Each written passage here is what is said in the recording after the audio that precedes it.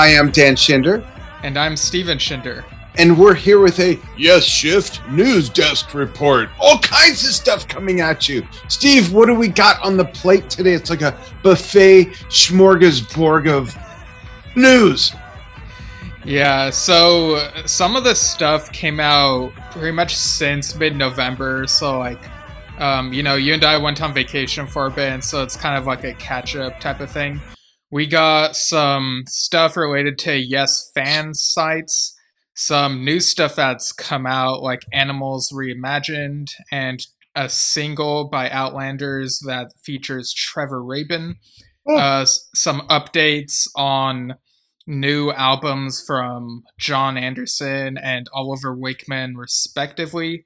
A few different anniversaries and just all sorts of stuff. And I think for once, the feedback will be at the end of the episode, because I think we'll start with acknowledgements of certain people who are no longer with us, either recently or a while ago. But first, just want to mention, people who are really into prog might already know about this.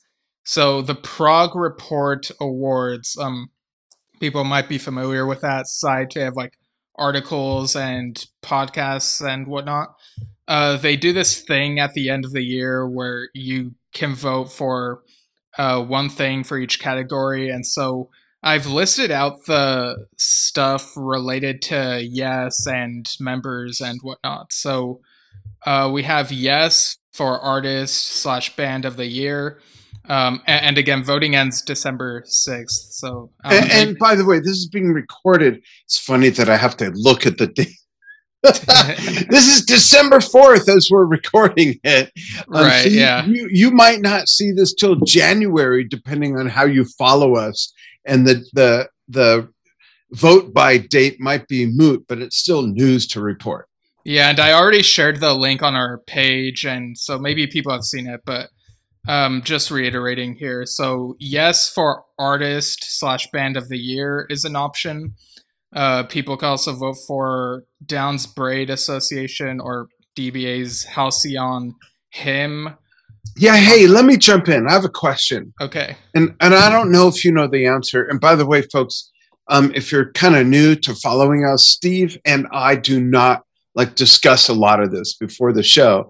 So you might say, well, hey, Dan's the dad, Steve's the son. They do this show together. Why is either of them asking the other certain things? We don't rehearse the show or anything like that. And a lot of the stuff, well, most of the stuff discussed is 100% organic. So Steve, do you know, how does someone get on the ballot? Is it everything that came out that year? Do people vote it in? Is it approved? How is Yes on the ballot, and how is, a little spoiler here, the Quest on the ballot, and so on? Well, I don't know how Prog Report does it. They probably take a look at what have been the releases from major prog rock artists this year. Okay.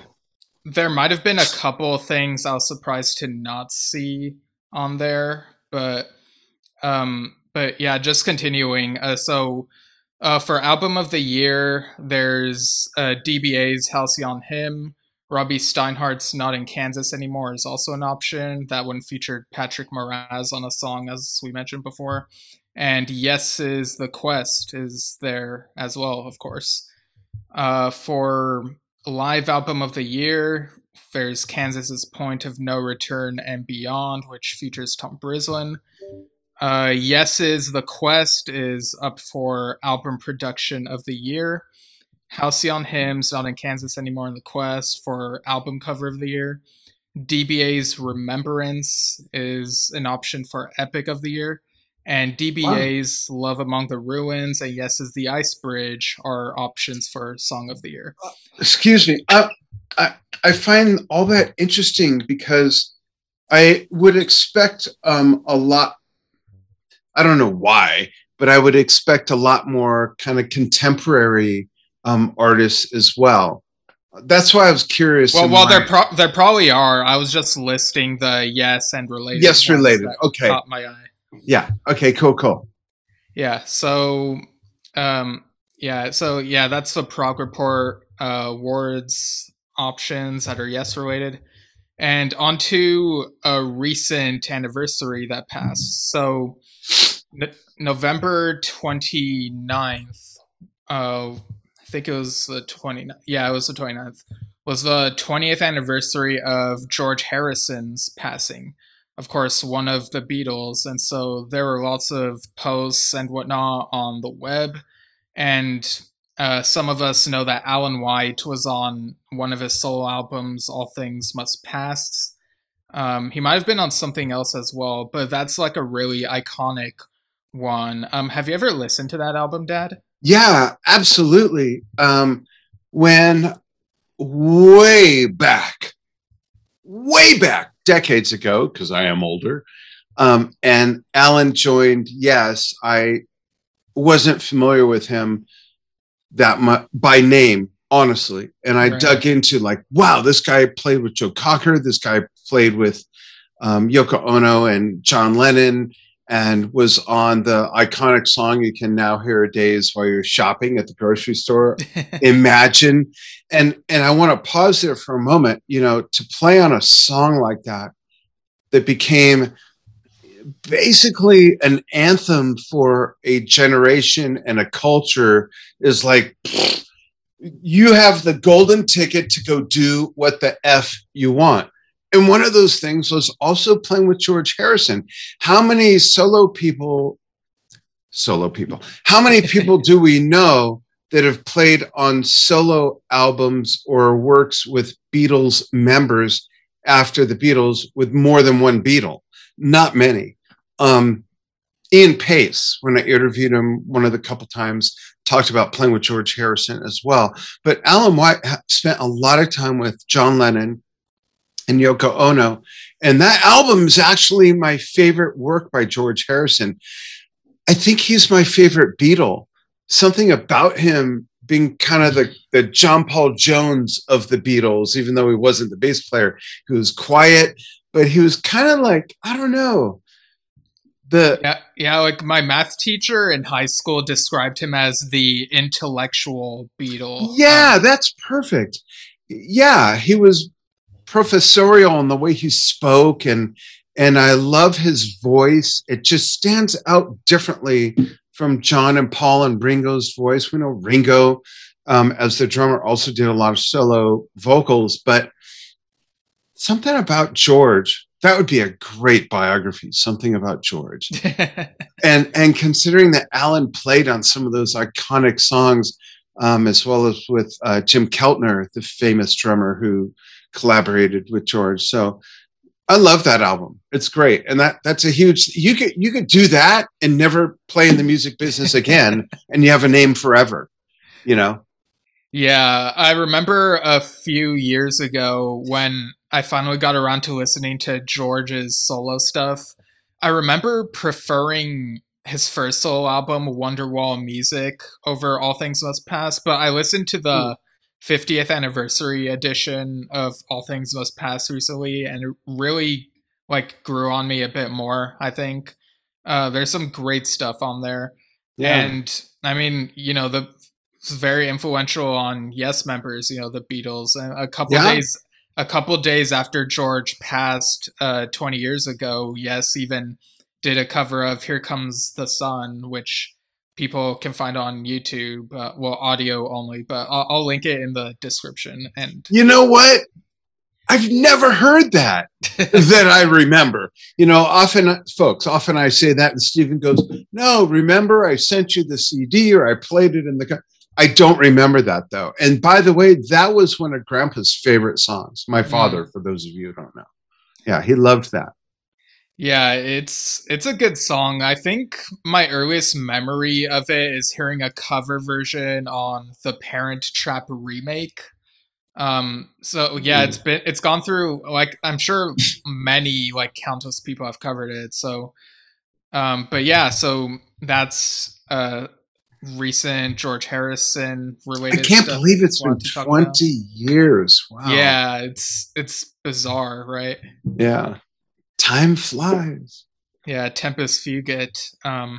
But yeah, like gone but not forgotten, even after all these years, obviously. Definitely, he's one of the handful of artists that in 100 years will absolutely be remembered. Mm. Just like decades and decades and decades and decades after Mozart, Beethoven, Brahms, and all of them in their respective genre, they will always be remembered. I really believe that the Beatles, and maybe even Yes, the 80 members in and out of Yes, the 4 members of Led Zeppelin, Queen, and a handful of other bands, their music and legacy will live on, and it wouldn't have if it wasn't for the Beatles making such a mark. And I'm sure when you're let's see, so you're 27, so in 100 years, when you're 127, you'll remember this episode,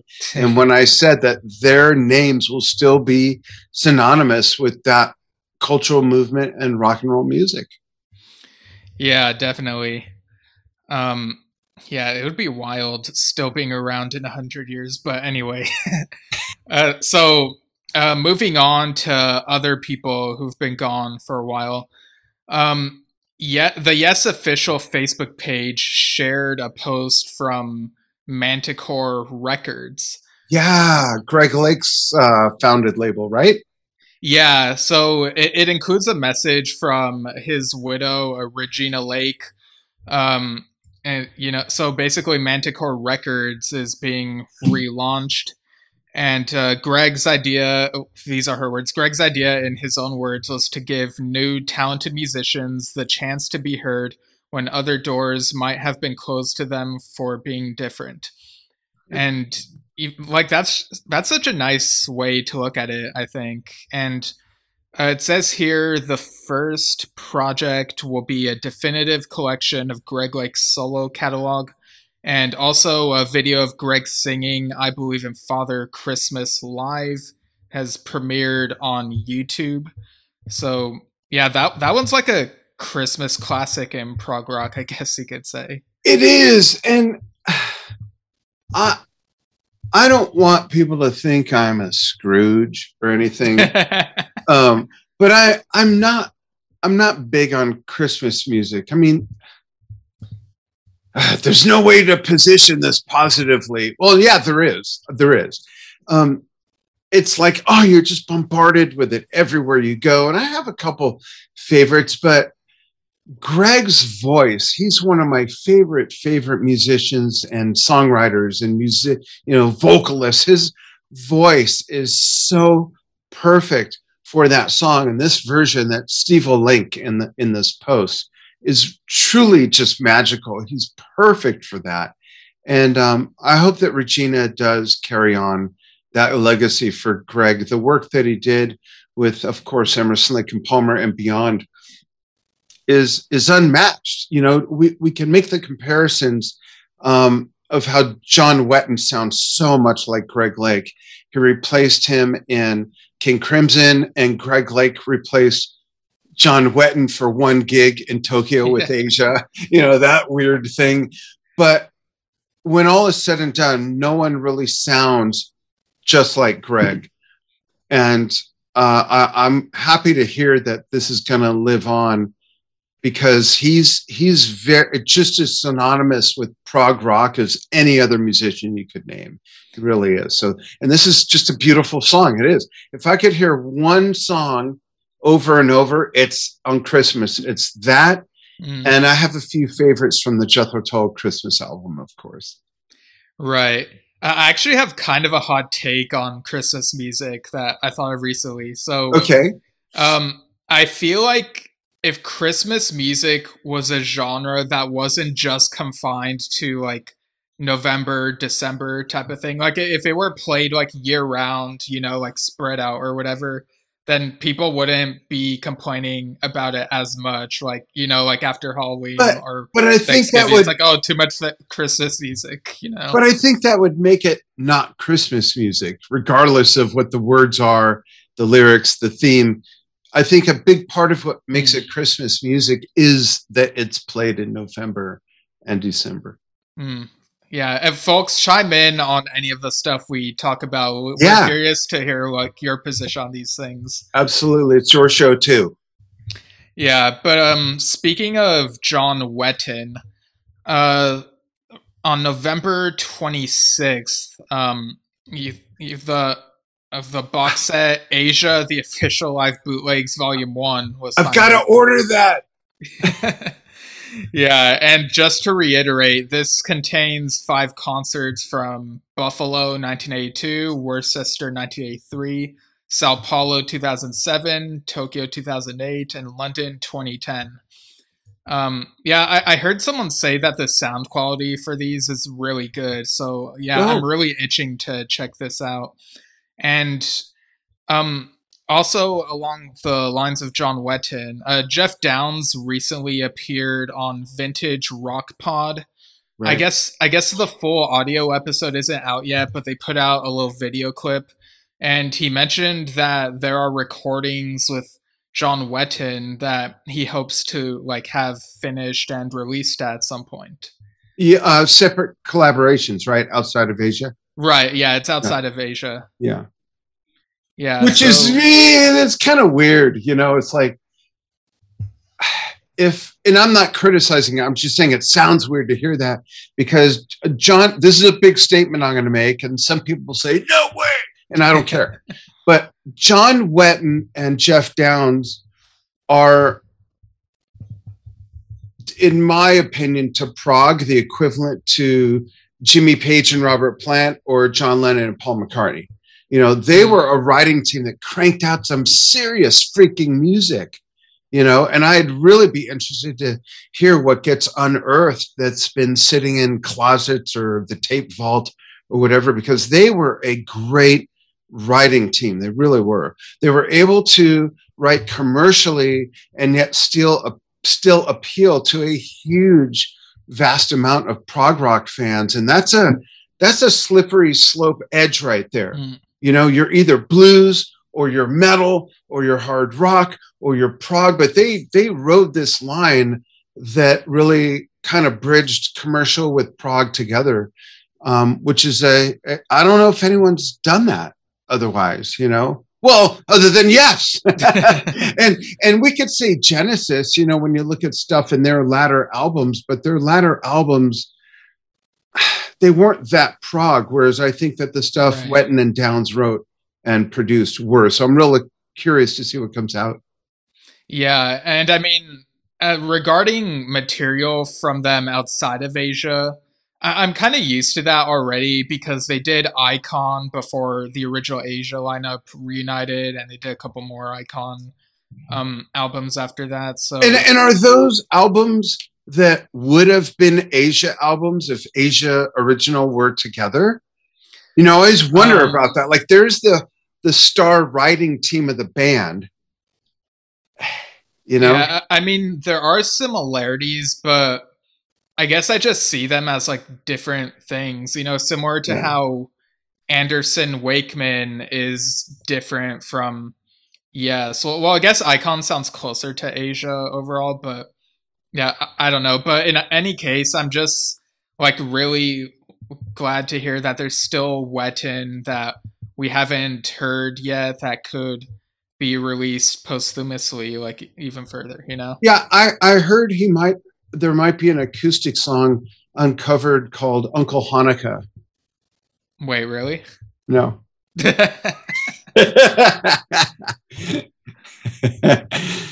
That'd be funny, Uncle Hanukkah. Yeah, well, like you had me up until like those last couple words. Sorry, I believe in Uncle Hanukkah, L'chaim, Moshe, Pipik. Oh, sorry.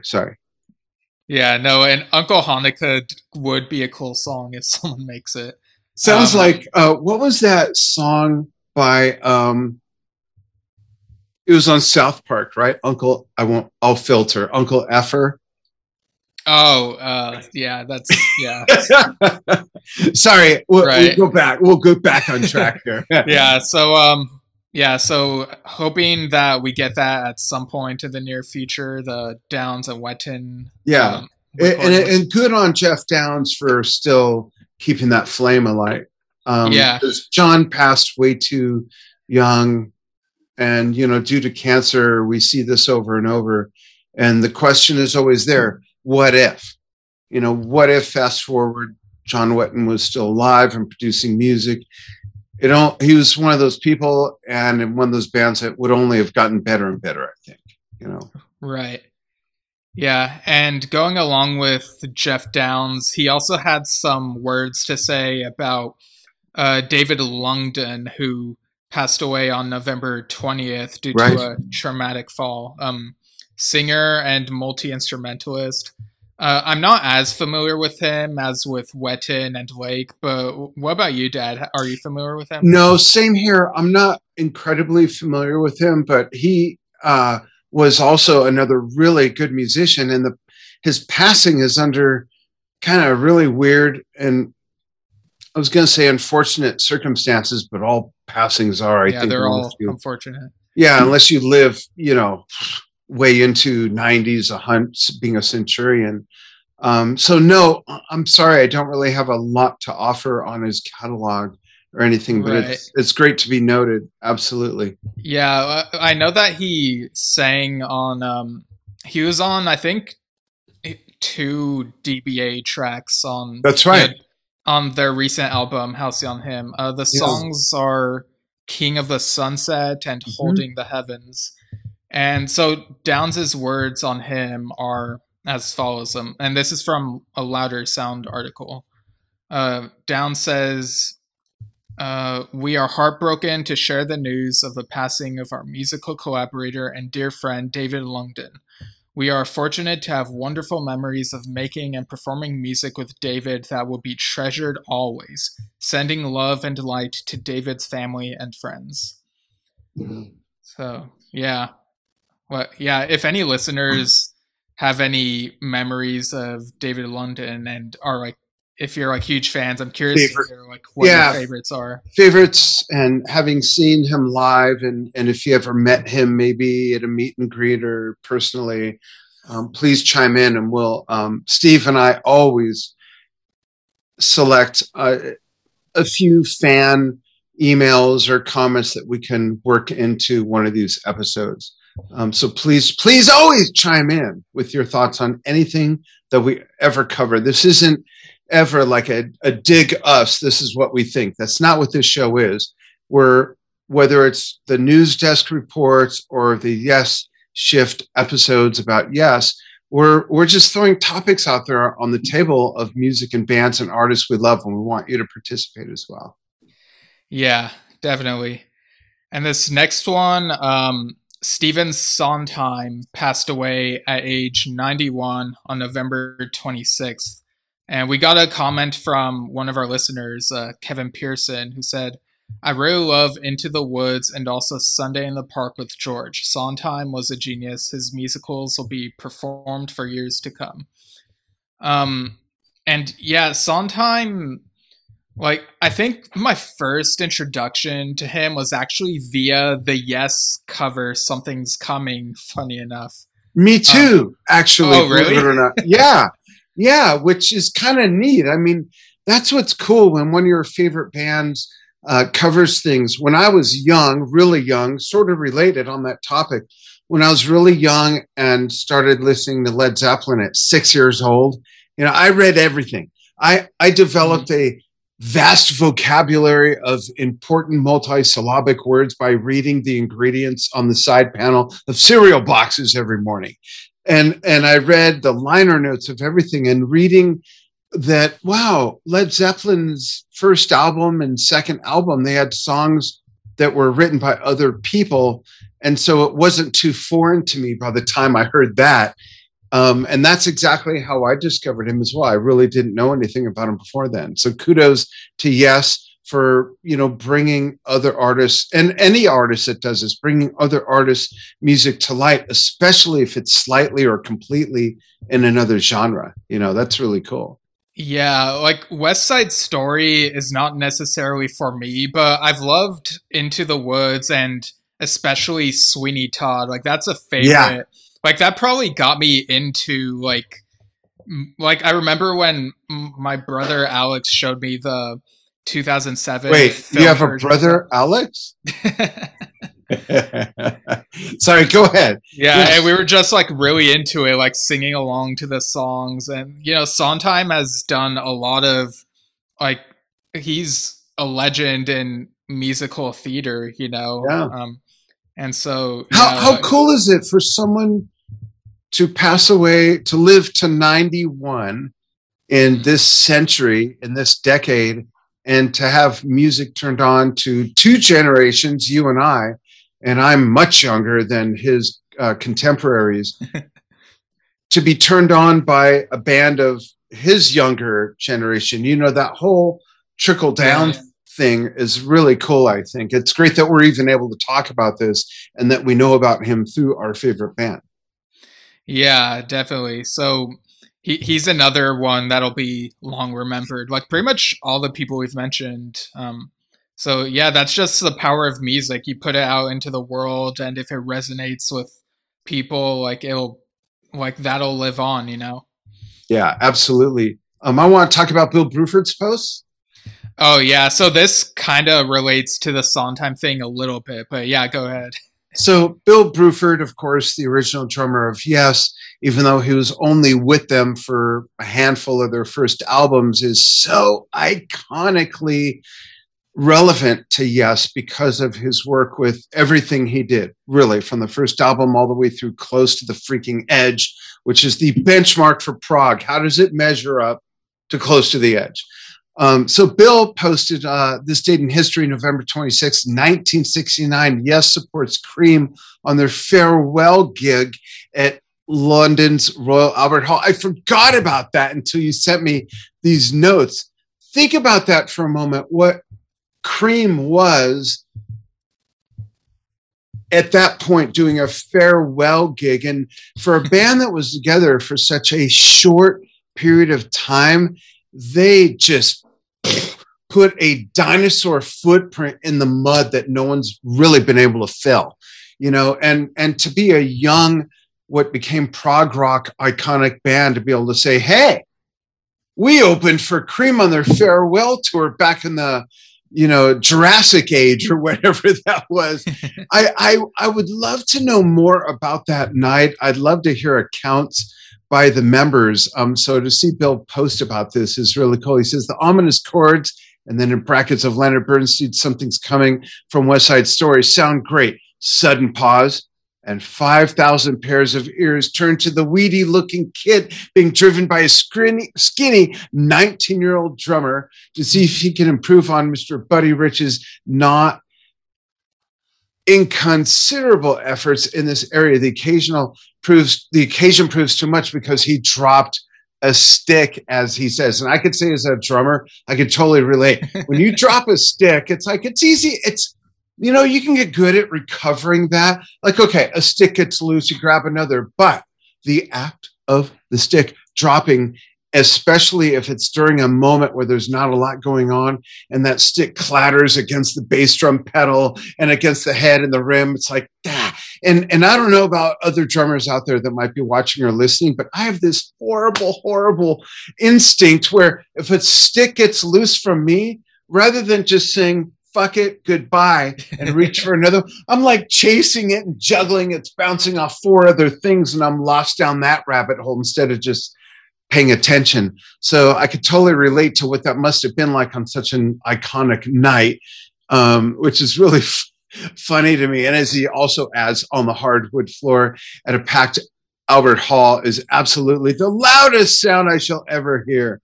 That's in Bill's autobiography on page 46, paragraph 9, sentence 3, in case you're checking. Yeah, the page number at least is correct. Yes. Yeah, I made the rest of it up. Yeah. And the 11/18, well, for those of us in North America that date things that way, otherwise in Europe, it could be month 18, day 11. November 18th, National Post article, the night in a small city, Ontario, that Phil Collins became a frontman. And Bill was there because Bill was the first drummer to tour with Genesis before Chester Thompson's long-ass tenure as the live drummer for and with Phil with Genesis. And Bill did an awesome job. I love playing to, there's this one concert from shortly before Chester joined, and it's a soundboard recording, and I love playing to Cinema Show on that.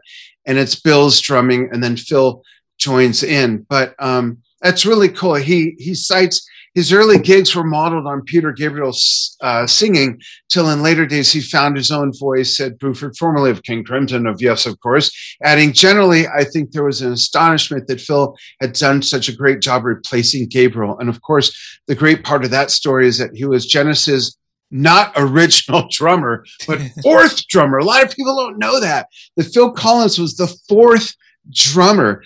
And when he got the gig, he answered an ad in Melody Maker. He was hanging out in the swimming pool of Peter Gabriel's mother's house because they were still auditioning, and he got there early and they said, hey, just go for a swim. So he hung out in the pool and listened to the band rehearsing or auditioning the other drummers. So by the time it was his turn, he freaking nailed it.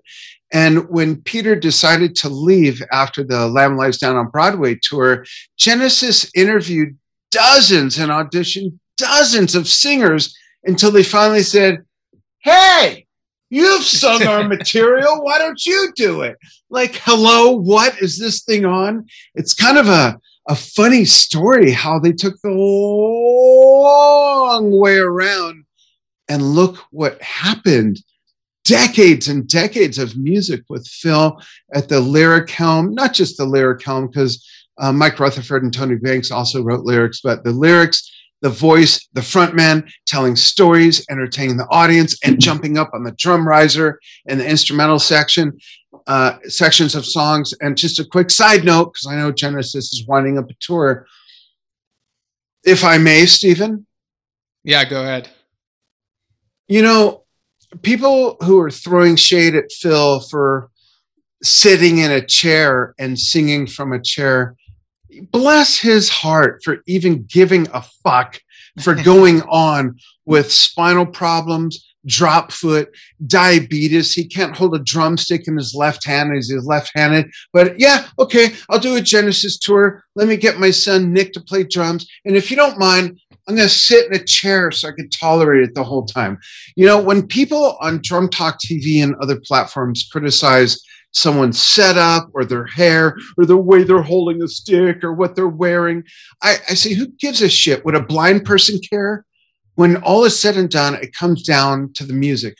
And even though Phil can't play drums anymore and do the fantastically amazing drumming he's done with Genesis and with the stuff he did in the 80s for all the big fundraisers, and with Brand X, the killer fusion band, so what? Let the man bring us the music he helped create of generations past and generations present and to come. And they forget that, guess what? Guitarist Steve Hackett sat in a freaking chair for most of the time he was with Genesis. So what? And I love that Bill is acknowledging him in this way, where he's referring to the vocals, and disregardless of the drumming iconicness of Phil, leave it to a drummer to be so on top of it, top of mind, to say, you know, how it was back in the day when Phil first became the singer. I know that's kind of a tangent, going off track a little, but I don't think Phil Collins gets enough recognition as the true musician and drummer he is. The average music fan knows him as the soloist stuff, studio, you know, that and everything, which is absolutely worthy. But let's dig deep into Trick of the Tail, Lamb Lies Down on Broadway, Foxtrot, Supper's Ready, on and on and on and on. The man is a freaking genius, and I love that Bill was there for that transition, you know, and speaking out about it. Yeah, and I'll link the National Post article about that in the. We should slice that out, by the way, and put on Drum Talk TV too. I mean, it's so worthy. I can't say enough about Phil, so I won't. Right. Yeah. And also, the King Crimson YouTube channel posted a video titled Elephant Talk, Stick, Bass, and Vocal Mix. And apparently, this is part of their occasional series, Stormy Monday Selection. And I gave it a listen. It sounds really good. Like, it's been a while since I listened to some of that King Crimson stuff from, like, you know, the stuff that features Bill Bruford, or I guess King Crimson in general. Like, most of it's been a while for me, so it was cool revisiting that. So after you put yourself in a 5-minute timeout, listen to Three of a Perfect Pair live in Tokyo. Their Tokyo, I have it on VHS, but it's on YouTube. And the tour for Three of a Perfect Pair, the concert film they made in Tokyo, is phenomenal. It's, I think, some of the best work by Bill Bruford, Tony Levin, Adrian Belew, and Mr. King Crimson himself. So I saw that tour. I don't know if we've never talked about this. I saw that tour at the Greek Theater in LA, and it started to mist rain and a little more than that, and it was perfect. It's like no one cared. It was just perfect.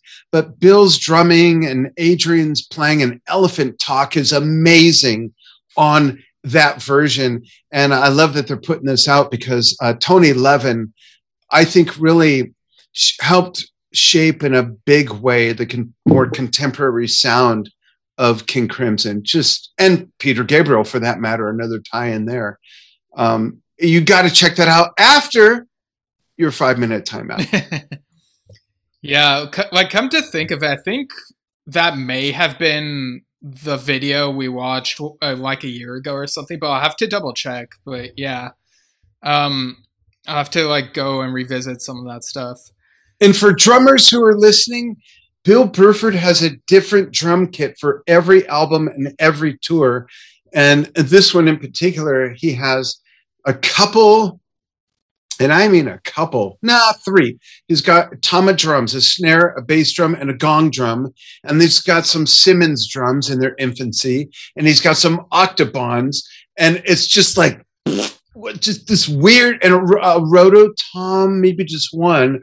And he uses the octobons and the rototom in place of a ride cymbal, and the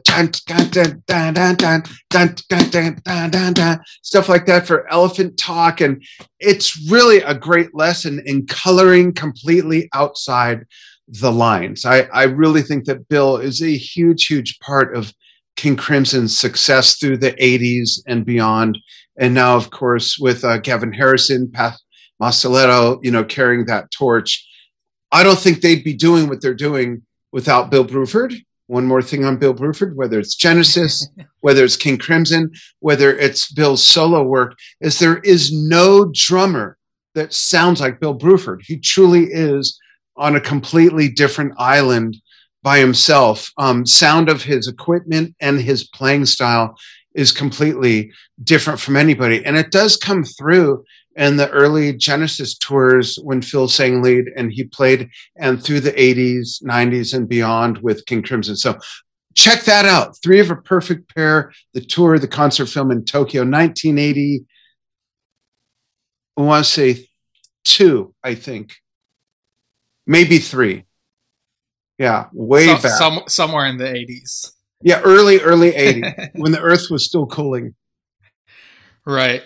But speaking of the early 80s, another big anniversary that recently passed, I mean, we already did like the 50th anniversary Fragile episode. People can listen to that. But we also passed the 40th anniversary of the compilation album Classic Yes. Was that was their first, right? Yesterday's was their first. Yeah, I guess Yesterday's is it. Yeah. Yeah, so I actually have a bit more to say about Classic Yes than I thought I would, but do you remember what it was like when that album came out? No, honestly. Okay. and I'll tell you why. So when did it come out? What year? 40 years 1981. So several months after Yes officially broke up. And the year I graduated high school. There, I just gave away my age. And I did graduate on time, so you can truly figure it out. I'll be 60 in a year. Wow. But I was not into compilations. And I'm kind of still not because, well, nowadays compilations include a lot more than what was released on previous albums. And granted, that did as well.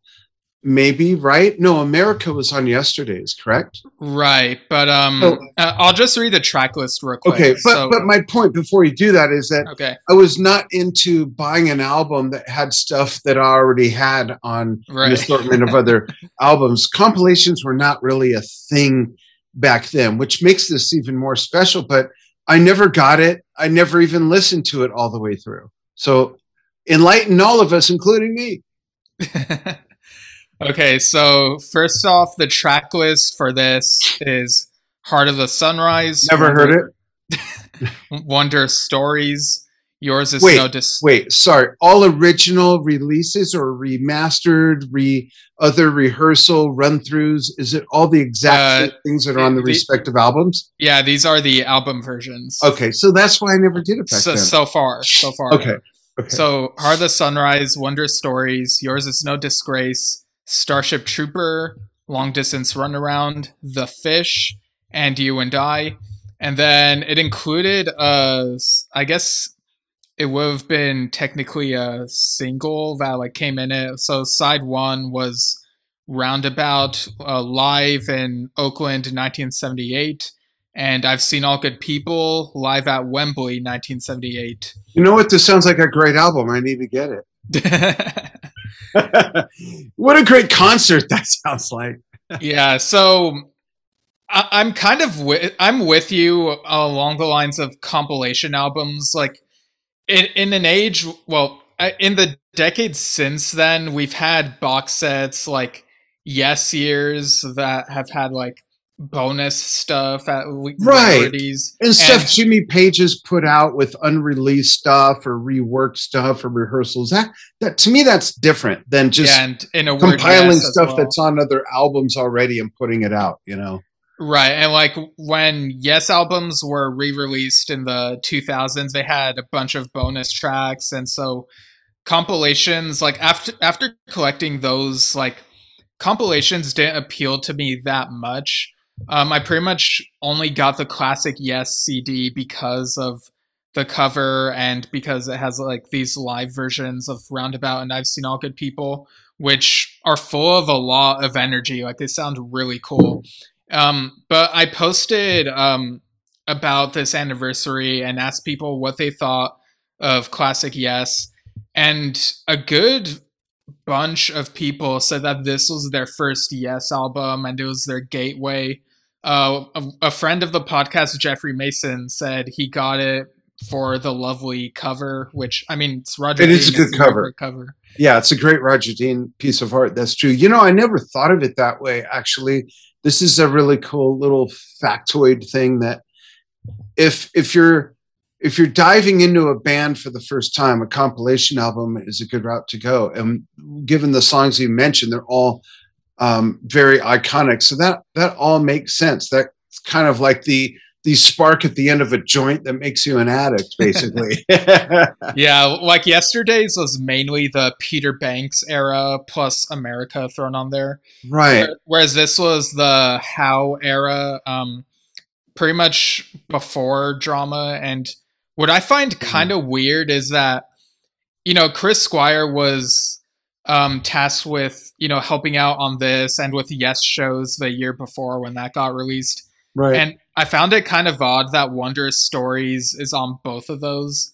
And he didn't choose something else for classic Yes. Well, that's a good point. So Wondrous Stories is the studio version on classic, but it's live on Yes shows, right? Right. So that's the answer. Right. But what's interesting is that it's the only track that repeats on both of those albums. That's an awesome trivia question. Yeah, and this was something I didn't really notice until someone put it out recently, is that Yes Shows has no tracks repeated from Yes songs, so it was kind of a different type of tracking, Wow, yeah. I like that too. So, interesting. So, folks, chime in. Compilation or abomination? What do you think? Do you like compilations? And if so, what's your favorite Yes compilation? Because I think there's like 18 now. Right, or 19. But yeah, since Squire was like put in charge of this, or at least helping a bit with this, I guess he had to put the fish on there, and because the fish is on there, you have to have long distance run around on there. Like stuff like that I find kind of funny. It's like when that In a Word Yes box set that Steve Howe helped with came out in 2002, and he just needed to have Clap on there, like his solo piece. It's kind of weird to me, but it is, yeah. Like, because you're in that position, you get that automatic go, Yeah, and some people online were also saying that they liked getting it for the live versions of Roundabout and I've Seen All Good People, and you can, well, when you listen to these, you can hear how much fun they're having. It's one of those versions of All Good People where John names off everyone as like Mr. Richard Wakeman, that from probably the Tormato tour. Yeah. I love that, actually. Probably my only version of that song that I liked. So here, I'll be totally transparent here. I've told Stephen over and over that I could see Yes 30 more times and not see them play All Good People and be okay. It's just, I don't know. But on the other hand, I must admit, it's the John Lennon Imagine of Yes. It's from their early days, and they carried it through even before Roundabout, through decades. And it's a very iconic song of that generation, and quoting John Lennon actually in that song, Give Peace a Chance. So I got to give them some room for that. That's just my own sensibilities. I'd rather hear another song that they've never played or don't play often. Yeah, I'm with you there. Yeah. And with, well, I was going to say, with the Clap, like you said, repeating, like, it's so short. What else would you put on there? 5% for nothing, So I'm kind of okay with that. Right. Well, so what I was going to say was, when I re-listened to classic Yes recently, I did this through like Yes's official YouTube. Like, they have a playlist, and weirdly, for I've Seen All Good People, they have like the classic Yes cover in the video, but it's a studio version. It's really weird, but I managed to like listen to the live version. But anyway, so listening to it recently, like right before, I was like, okay, I know all these tracks. I know the business, but once I started listening to it, I just could not help but sing along to the whole thing. It's like, yes, this is my music that I love listening to. Yeah, that's true. That's a good point. Hey, Steve, I'm going to throw something out there. Yeah. We're on finishing. We got two more things on page 4 of 14 notes. I'm wondering if maybe we should finish those out and do a part 2 to this, or another episode. There's just so much to cover here. Right. Well, I'm looking at these and trying to figure out like where we would like sort of divide it. I'd say after the next 2 notes, I won't give them away. And then start with that next one of forgotten yesterdays. Don't tell anyone I said that out loud. All right. Yeah. Okay. Yeah. We'll go ahead and do that. I just think it's easier for listeners and viewers if you see something that's an hour long versus 3 hours long, and being that this has been about an hour and we're at like page 4 of 14 or 15, because I moved something on my part, we should divide this. There's so much news. Let's make it a little more digestible. So you want to move on to the next thing about magnification. All right. But first, can you pause the thing for a moment? Yeah, let's pause this for a second. Okay. So we're back. We had a little quick discussion and off we go. So moving forward, Magnification is now available for streaming once again. Why was it not available, Steve? I'm not really sure why it wasn't. I don't know if it's a cyclical thing or a licensing thing, but I remember a few months ago we were talking about how like Magnification, Heaven and Earth, the original Fly From Here, and Talk were like absent from like the official Yes YouTube and I think from Right. Spotify. But like people have pointed out recently that Magnification is back on there. So I mean, hooray! Yeah, hooray is right. Yeah, it's on their official YouTube, Spotify, Apple Music, and Amazon Music. Yeah, and we did a whole episode dedicated to the anniversary of Magnification. So check that out. To check it out and spare us from highlighting that right now. But great album and an amazing weird thing considering that one of the four most iconic prog bands that did an album without a keyboard player, where that was such a huge part of their sound. So check out that episode. And then following that, we have news that yesfans.com closes. And to me, as someone who is the CEO and founder of a very large media company in the music industry with Drum Talk TV, I find that really odd to just say, we're closing, we're done. Like, well, it's run by a fan, though. So right, but still, I just find that odd. I'd love to know from Tim Luderby if was it not sellable or someone not like why close it? That's just so odd to me. I mean, he was like, it wasn't like a financial, like it was a free forum type of site. Like he was pretty much paying out of pocket for stuff. Like it wasn't like for profit. And like his message on the site when it was up was the site will be closing December 1st, 2021. Thanks to everyone that has been part of the site. It has been a great ride. And before it closed, I saw that he had like there was a thread where he had considered closing it like 3 years ago because of like, you know, fandom being kind of like, you know, what it is, and like Facebook like pretty much being like where all that is going to now. Like, so I guess like he held out a bit longer than that, and then you know, I mean, a 20-year run, I mean, that's admirable. It's great. Yeah, he maybe just had an effort moment. Yeah, or a baby, or adopted a puppy like we did, and now like our time is all jumbled. Right. Like I don't want to put words into his mouth, but I mean it was his website, it was his decision, and I respect it. Right. And you know, I'm sure lots of people like had lots of memories on the site, but like Facebook is where everything seems to be now for the most part. And like from my perspective, like I never used the site that much because for me the forum format just never appealed to me visually. Right. And yeah, but I mean, it's cool that people were able to have discussions on there like when they were civil and whatnot. Yeah, I think the most notable thing that was on there probably was Eddie Jobson's post about why he like left Yes.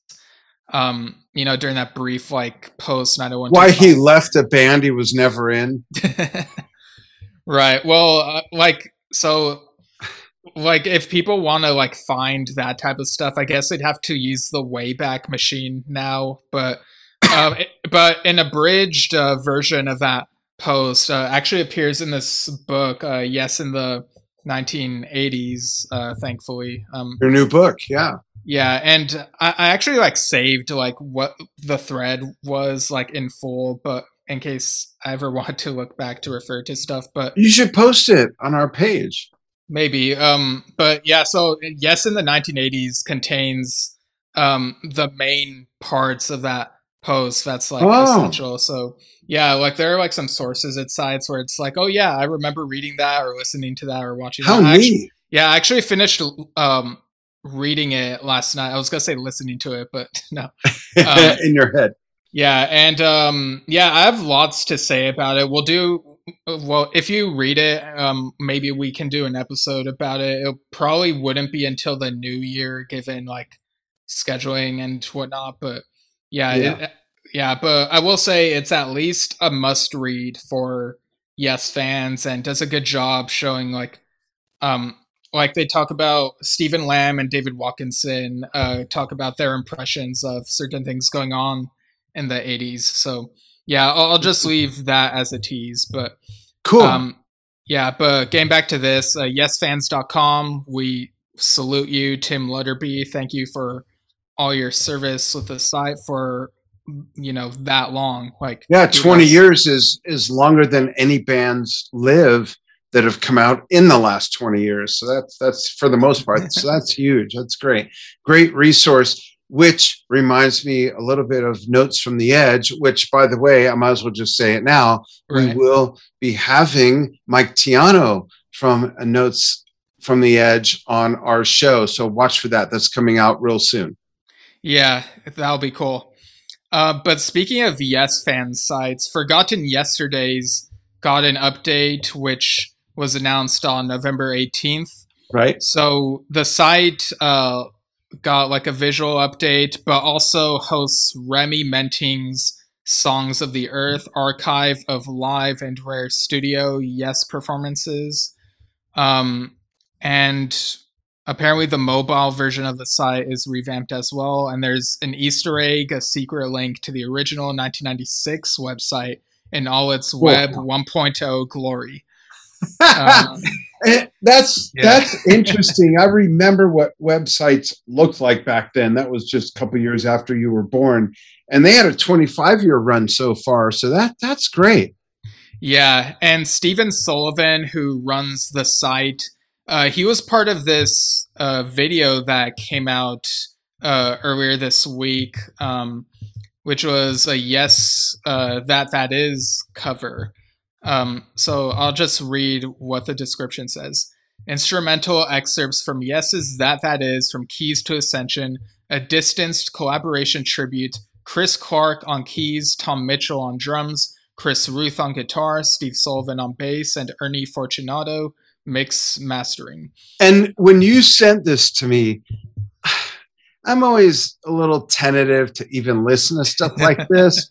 But I gotta say, folks, this was freaking amazing. I texted Steve right away after I started listening and saying, this is awesome. I wish I could be in a band like this. They are so on point and so respective to the original recording. Yeah, it's like 6 minutes, 40 seconds of instrumental. And someone could have said, hey, you could have said, hey, Dad, check this out. This is a Yes bootleg run through of, and I wouldn't have questioned it. It's that good. It really is that good. Yeah, like watching it, like as I was watching it, it sounded so exact that I was thinking, if I listened to this without knowing what it was, I would probably think it's the actual studio song. Yeah. But then a few minutes into it, be like, oh wait, is this an edit where they edited out the vocal part? Right. Like, huh. Yeah, like just another version or something like that. Yeah, it's that good. Yeah, and I'll link this in the description as well, along with the other stuff we mentioned. Cool. Good on them. That's just awesome. It really is. Yeah. And I've said this before, and I'll say it again. That is, in my opinion, it's my favorite Yes song that's never been performed live. So yeah. But cool. So also along the lines of tributes, I saw sometime last month the Yes tribute band Say Yes, spelled SEYES. Posted that they were looking for a lead singer since their lead singer Phil recently stepped down. I hear John Anderson's available. How cool would that be? Man, imagine all the headlines if that happened. Yeah. That'd be so ironic. Another Yes band, So they're in the greater Manchester area and they gig in the UK. So I'm not sure if they're still looking for a lead singer, but if anyone in that area is interested and can sing like John Anderson or within that range, they can get in touch with them. Say Yes Facebook page or sayyes.co.uk, and again, I'll link these in the description. And their email, by the way, is email sayyes@gmail.com. That's the email spelled out. What? Is it actually? Oh, yeah, I see it. Yeah. Yeah, it's emailseyes@gmail.com. Okay, yeah. Sayyes@gmail.com. Yeah, so cool. And yeah, I love tributes. But speaking of which, I think this will be our last item of this, I guess, part one. I don't know what we're going to tell the next part, but of this episode, I guess. So the Pink Floyd tribute album, Animals Reimagined, came out on November 19th. So again, as a refresher, it has like an all-star lineup, but as far as the Yes related people go, it includes Patrick Moraz on Pigs, 3 different ones, Rick Wakeman on Sheep, and John Davison and Billy Sherwood on what's titled Pigs on a Wing 2, but the words are actually the words for Pigs on a Wing 1. It's really weird, but yeah, one of our someone on Facebook, Alex, pointed this out to me, and I was like, "Oh yeah, you're right. It's really weird." It's not a reprise, or no? It has the lyrics for "Pigs on a Wing 1" instead of 2. Like, oh, interesting. Maybe it's just mislabeled or something. Yeah, so basically we have 2 versions of Pigs on a Wing 1 bookending the album. But what did you think of Animals Reimagined, Dan? So, I was impressed with the cover, which is cool, because that is a very iconic cover from the 70s. That was almost my first concert, but we ended up not going, me and my dad, your grandfather, and instead, and I don't remember why, but we saw Led Zeppelin that year instead. That was my first concert. Not bad. But first of all, so it's a huge shoe to fill, because the original album is just so good. You've got essentially just 3 songs, and they're all about different types of people. It was driven by Roger Waters. Everybody's playing is absolutely stellar. So if you're going to do a tribute to that, you got to really do a great job of either nailing it or doing a really fantastic way of reimagining it. And looking at, like, my buddy Billy Cobham is on it, Graham Bonnet. There are some, Al Di Meola.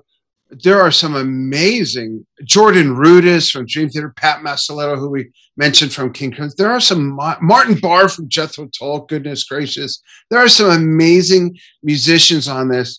And I gave it a listen, and it's great. It really is. Some of it is so on point that it's almost like, okay, so you played the song the way it goes. And then other stuff has some worked in interpretations that are not necessarily different, but with even just a different person's vocal add that extra ingredient.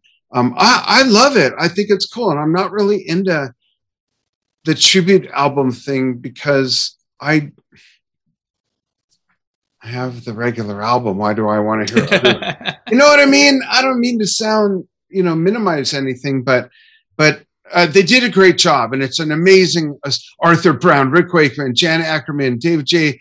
Yeah, I mean, you've got Carmine Appice, our friend from not just Cactus and Villanelle Fudge, but he wrote a couple of Rod Stewart's big hits. He's played with pretty much it goes on, and Blue Murder, on and on and on and on. It's a very stellar lineup of people that cover 4 decades of awesome music. That alone is a good reason to get it, just to see what the fuck did these people do when they got together to do this, What did you think? Yeah, much of the music sounded, because I feel like I haven't listened to Animals as much as you have, and not as often as Dark Side of the Moon or The Wall, but the music sounded very close. I think the vocals are where it sounds more clearly different to me. Yeah. Because it's like, oh yeah, it's not the Pink Floyd band members singing. Like, I don't hear Roger Waters or any, but yeah. Sure. So, but their performances are great. And when it comes to covers, I'm open to reinventing the songs. In fact, I even prefer that. I mean, that's how I got into like Yes is America and Right. Something's Coming, you know? Like I love how they didn't just In do every the little same thing. thing. Yeah, right, yeah. So, yeah, and like overall the production is really good. It Oh yeah. sounds great. Yeah. Um yeah, No, wait, that's a good point because for this to come out in 2021 production versus 1977 production, and there's of course something to be said about that. Not that it's bad but just for it to be recorded in modern times with modern gear and modern even just know-how is really cool to hear. yeah, definitely. So, do you have any more thoughts on that album before we close out? I'd I think that would be a neat album to see on a tour by Mm-hmm. people paying tribute. I think that would really be cool, especially given the names that are here. That could really be a nice theatrical spectacle. The album is on its own, the theme is on its own, and then to have it performed by an array of such musicians and maybe even have Nick, David, and Roger appear here and there would be like, whoa, and I only say that because the level of musicians and their status here, or is it stat I, if we're talking about all of them, again, I'm looking at the list: Al Damiola, Billy Cobham, Patrick Moraz, Rick Wakeman, Carmine Appice. It's like, seriously, how the do you get all those people on one album to do any one album? And the fact that it's a prog album is like, that's killer. It's huge. So I'd love to see this as some sort of theatrical show. Yeah, I remember several years ago, maybe it was like 10 years ago or something. I was like watching, maybe it was PBS or something, but there was a concert by Pink Floyd tribute band, and I was like, "Wow, this is really good. It really sounds like them." So something like that would be really cool to see. I agree. Yeah. Was that Australian Pink Floyd by any chance? You know what? I think it was. Yeah, they're great. They played in Las Vegas when we lived there. And it was after I met Durga McBroom, who sings with Pink Floyd, and her sister was performing in that. And for some reason, we couldn't go. We were out of town or something. And I felt bad that I missed that because I heard nothing but great stuff and then checked them out on YouTube and went, whoa. So that makes sense that it would be them. Yeah. What a great name, too, like a franchise. There's Australian Pink Floyd. There's Milan Pink Floyd. There's Tokyo Pink Floyd. There's Antarctica Pink Floyd. Antarctica Pink Floyd. Absolutely. the ultimate down under cover band. Cool. Right. Yeah. Folks, if you haven't heard that, check it out. And please chime in on everything, we've talked about, from the passing of George Harrison and Alan White's work with him, to Compilation versus Abomination, to Animals Reimagined, and anything else we covered. We always want you to be part of this, whether it's emailing us so that we can read your emails, or whether it's commenting on posts and whatnot. Do you want to read just a couple of the fan inputs, and then we'll save the rest for the next episode? Is that cool? Okay, so I don't want to exclude them completely, but just for the sake of length, we're going to cut it. Yeah, we have a short email from someone and a longer email from someone. So should I read the short one first and save the next one for next episode? Yeah, let's do that. Okay. So this one is from Jeff Williams. The subject headline is Rick's intended solo for Fragile. And he linked the Wikipedia article for Six Wives of Henry VIII. And he says, Bill, Chris, Steve, and Ray Cooper all played on this song. Catherine of Aragon was originally titled Handle with Care. Fragile can mean handle with care, he says in parentheses. So yeah, like remember you and Dia on the Fragile episode were wondering what solo would Rick have put on there if there weren't rights issues and he had to do like cans of Brahms instead. And yeah. Like, this sounds vaguely familiar, so I may have read this before he sent the email, like, a long time ago and just forgot. But I'm glad that Jeff reminded us. So yeah, thanks. Absolutely. And I wonder if that could have been it, actually. Or something that has appeared on one of Rick's albums since then that we just know as something else. Yeah, so yeah, when we get to Six Wives in our soul album series, it'll be interesting, like, listening with that in mind. Spoiler alert. The alert came after the spoiler. Yeah, I mean, we've mentioned before that we're doing that, so yeah. yeah, I'm looking forward to that. Sneak peek, I think out of all the solo stuff, Chris Squire only did one album, Alan only did one album, but out of all the others Chris did Swiss Choir, the Christmas album. Yeah, that's true, and we're going to talk about that too.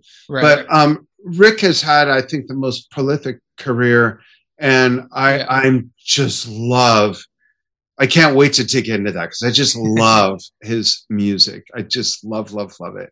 And he's got an amazing drummer too, and Tony Fernandez. He's had a couple others, but Tony's been with him for years and years and years. And that'll be fun. That'll be fun digging into that. Steve Howe, of course, with a great catalog of solo stuff.